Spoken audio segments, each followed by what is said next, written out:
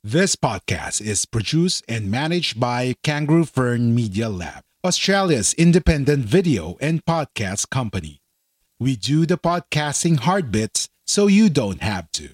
We make podcasts easy. Book a call at www.kangaroofern.com.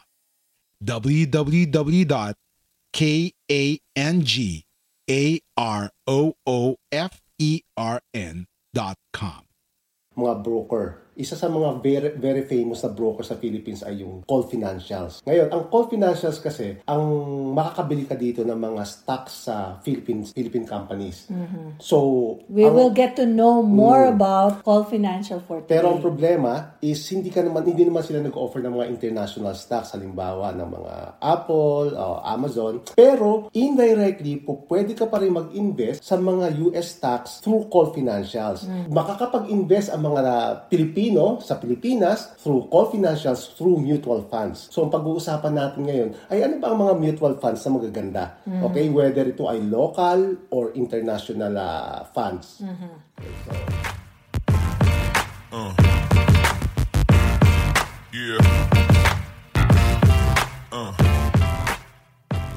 Hi everybody! Hello! Welcome to another episode of Retironario. Ako po si Mimi. Jarvis. And nandito na naman tayo para sa teaching moment. May iba-iba naman. Kasi last time na nagkaroon tayo ng part 1 and part 2 of the episode on gusto yung bang mag-abroad, parang kabaligtaran yun dun sa sinabi naman natin na mag-a-abroad pa ba kayo o hindi. Parang ganun. So parang follow-up. Pero ngayon, meron na naman tayong matututunan sa pamamagitan ng pag-aaral ng, ano pag-aaralan natin ngayon? Investing pa rin. Investing, kasi as usual. Madami sa Pilipinas, sa mga Pilipino, ang way nila para makapag-invest sa stocks ay through mga broker.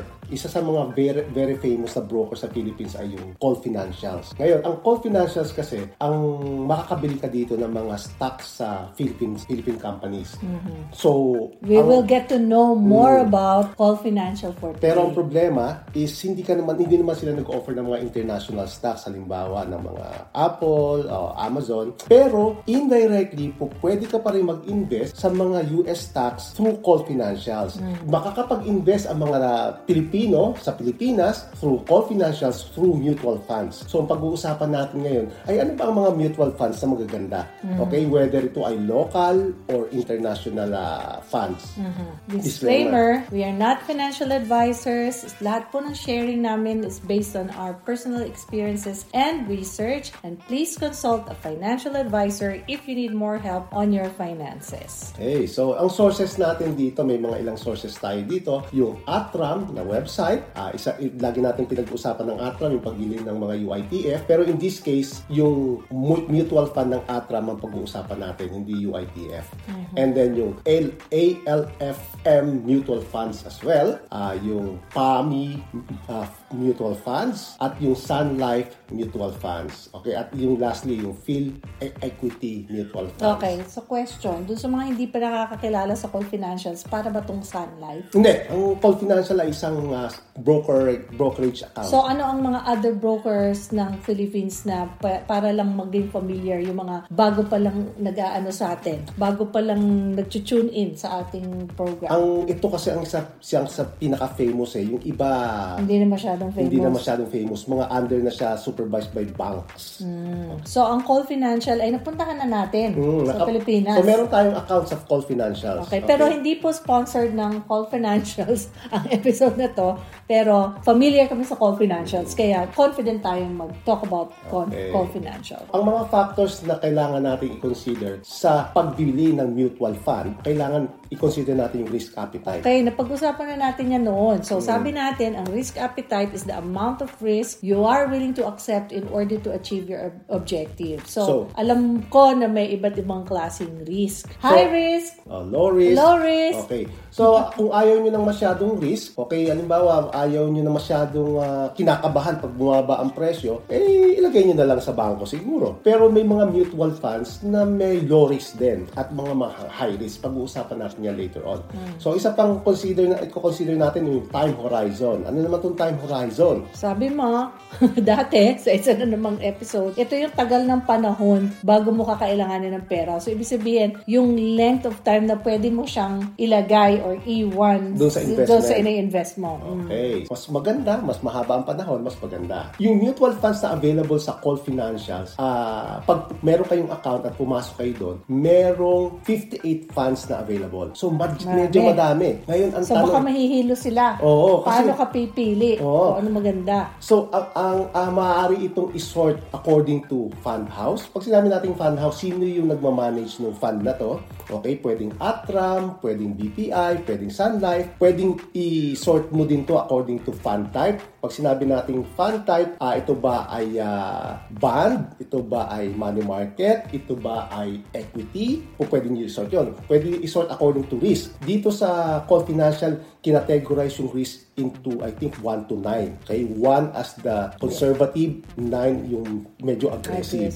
Pwede din natin i-sort according to exposure. Pag sinabi ng local, ibig sabihin, yung mga mutual funds na to ay naka-invest sa Philippines lang, Philippine stocks. Pag global, ibig sabihin, naka-invest sa ibang bansa, mostly sa USA. Ito yung mga options natin. Pag sa fund house, meron tayong Atram, BPI, CMI, First Metro, Manulife, Philippine Equity, and Sun Life. Fund types, sinabi na nga natin, money market, bond fund, balance fund, equity. So from the top, pababa, dito mo maano yung risk appetite. So pag money market, medyo conservative yan. Pag punta ka na sa equity fund, yan yung medyo aggressive. So 1 to 8 lang pala ang category niya. And then yung geographic is either local or global. Ilan lang ang global dito. So majority ay local. Yung equity fund, aggressive at local, merong 19 funds na pwede kang pagpilian. So kung medyo gusto mo mag-invest sa Philippine stocks, yan ay categorized as aggressive. Kung gusto mo mag-invest sa local lang, merong 19 stocks o available funds na pwede ka mag-invest. Sa unang tingin, kung ikaw ay isang bagong investor, sasabihin mo, hindi ko alam paano mag-analyze eh. So yun ang pag-uusapan natin, okay? Ngayon, kung ikaw naman ay equity fund, tapos aggressive, tapos ang habol mo naman ay global fund, merong 12 funds na pwede ka pagpilian. Medyo marami-rami pa rin. Madami-dami pa rin. Yung bang dami-dami ng pagpipilian, is it good or is it bad? Okay na rin yun kasi at least meron kang choices. Ngayon, ang tanong, ano doon ang pipiliin mo? Yun ang bad doon. Okay. Dahil malilito ka.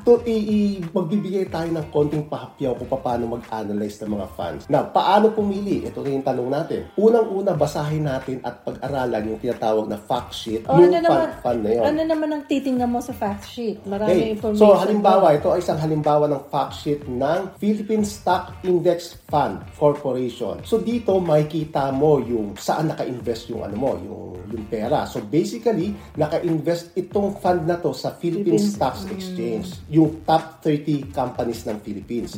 So, makikita mo rin dito kung kailan nagsimula yung fund. So, kagaya nito, nagsimula noong December 6, 2021. Mabago-bago pa lang. At makikita mo rin dito kung magkano yung minimum investment na kailangan mo, 5,000, at yung mga succeeding investment, 1,000 lang. Ang isa pa din makikita natin sa fact sheet ay, sinabi na nga natin, yung benchmark niya is naka-track. Tinatrack niya yung Philippine Stock Exchange Index. Makikita natin dito na 99% ay naka-invest sa equity at less than 1% naka-invest sa cash. So, dito din makikita natin yung sector kung saan siya naka-invest. So, majority ay naka-invest sa holding firms. Yung second na majority dyan, yung properties, naka-invest sa properties. So, makikita nyo rin dito yung graph niya, yung history since inception, December 21. Makikita nyo na medyo pababa ang trend niya. So, yung ating gray line, ito yung benchmark. Ito yung actual price ng Philippine Stock Exchange Index. At yung green naman, ito yung mismong fund. So, mapapansin nyo, parang pareho. Positively correlated. Pag tumaas yung index, So, tataas din din siya. yung fund niya. Then, makikita din natin sa fact sheet yung performance niya. Makikita niyo 1 month performance niya, at the past 3 months performance, past 6 months performance. At kung medyo matanda na, makikita niyo 1 year at 3 years. But in this case, medyo bata pa tong fund na to, kaya hanggang 6 months pa lang yung performance na makikita niyo. Kaya makikita niyo rin dito yung top holdings. So, ang top holdings niya, yung SM Investment Corporation. So, ito siguro yung tinatawag na holding companies. Ang alam ko nga na may holding na company, may name ka na holdings. Okay, so ano ba? SM Prime Holdings. Okay. Makikita nyo din dito yung outlook and strategy nung fund na yan.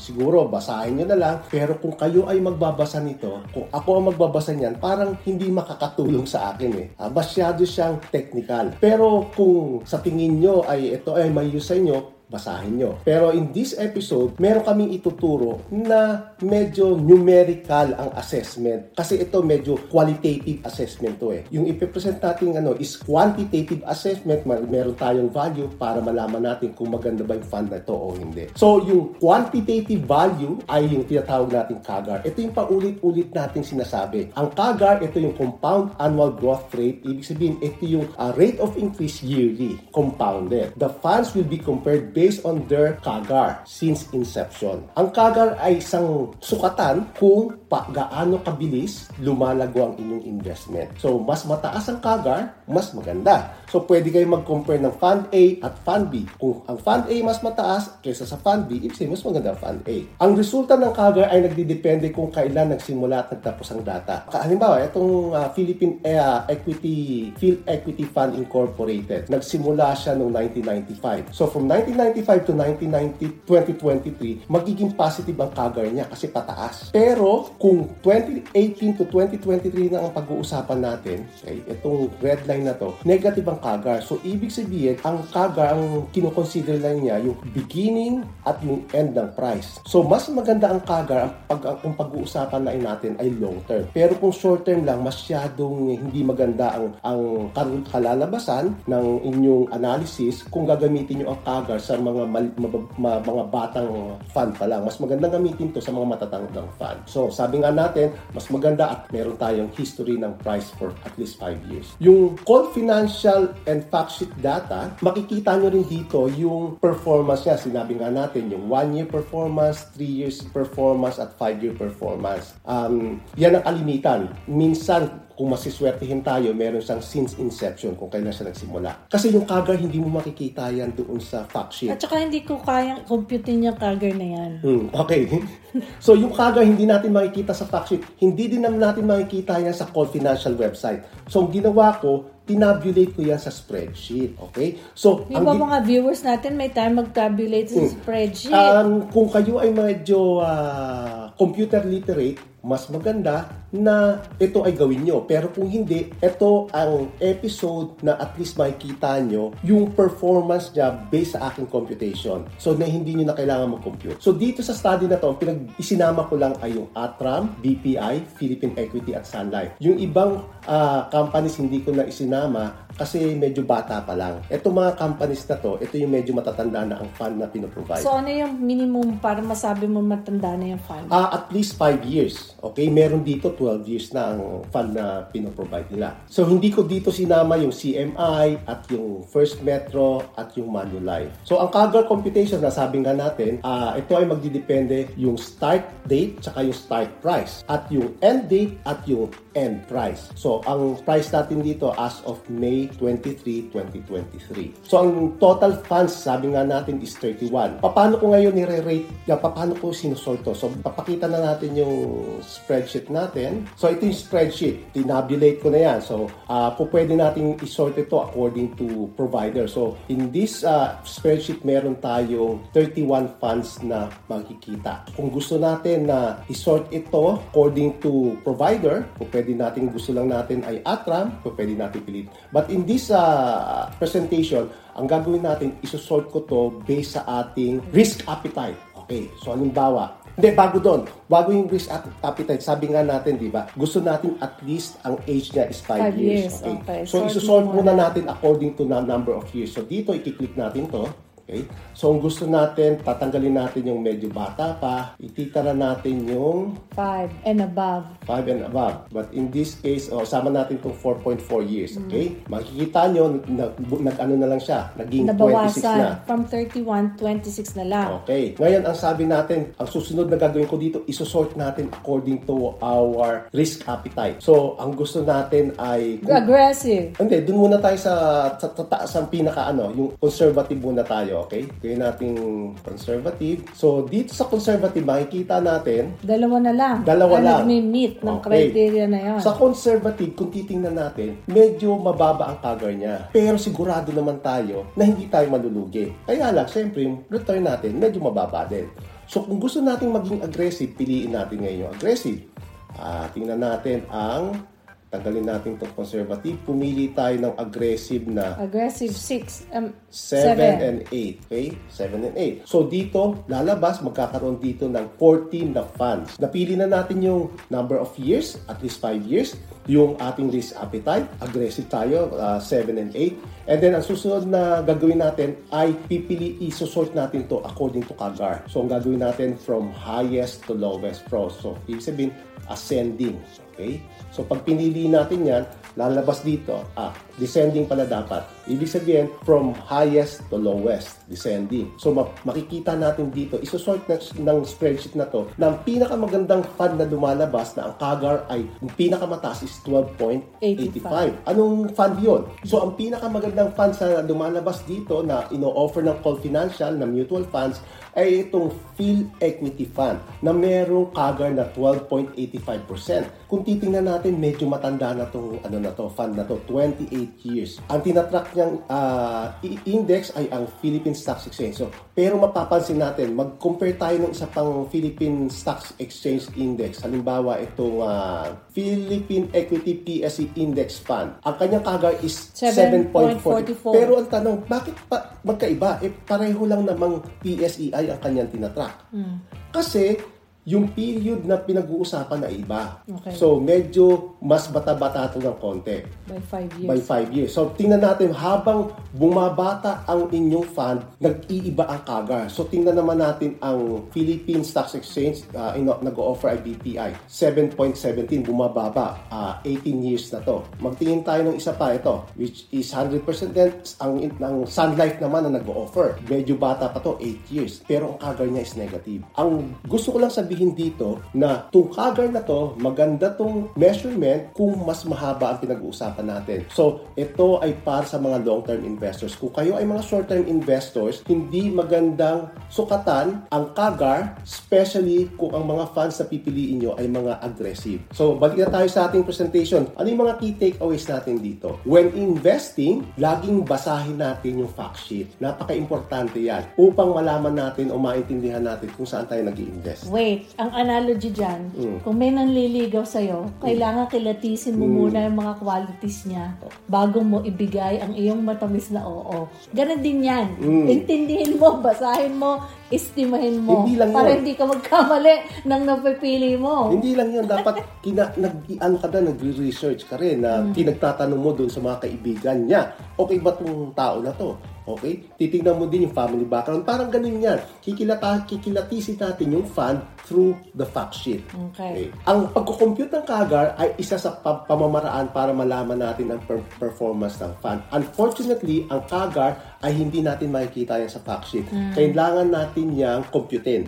Pero napakadali lang ang computein ang CAGR kasi kailangan lang natin yung date ng beginning date at beginning price, end date at end price. Okay, ganun lang kasimple yan. So, sundin nyo lang yung formula. Ang CAGR ay mainam na sukatan kung ang fund ay mayroong mahabang price history at least 5 years. Pag medyo bata yan, hindi magiging effective ang CAGR analysis. Kung ikaw ay isang long-term investor, dapat mong i-consider ang CAGR sa isa sa iyong mga sukatan ng pagpili ng isang magandang investment fund. That's it! Parang very quick and easy lang. Basta ang point lang namin, kung kayo ay papasok sa ganito, kailangan nyo i-research. So, nagbigay tayo ng mga tips paano natin malalaman, paano magsisift through kung napakaraming choices.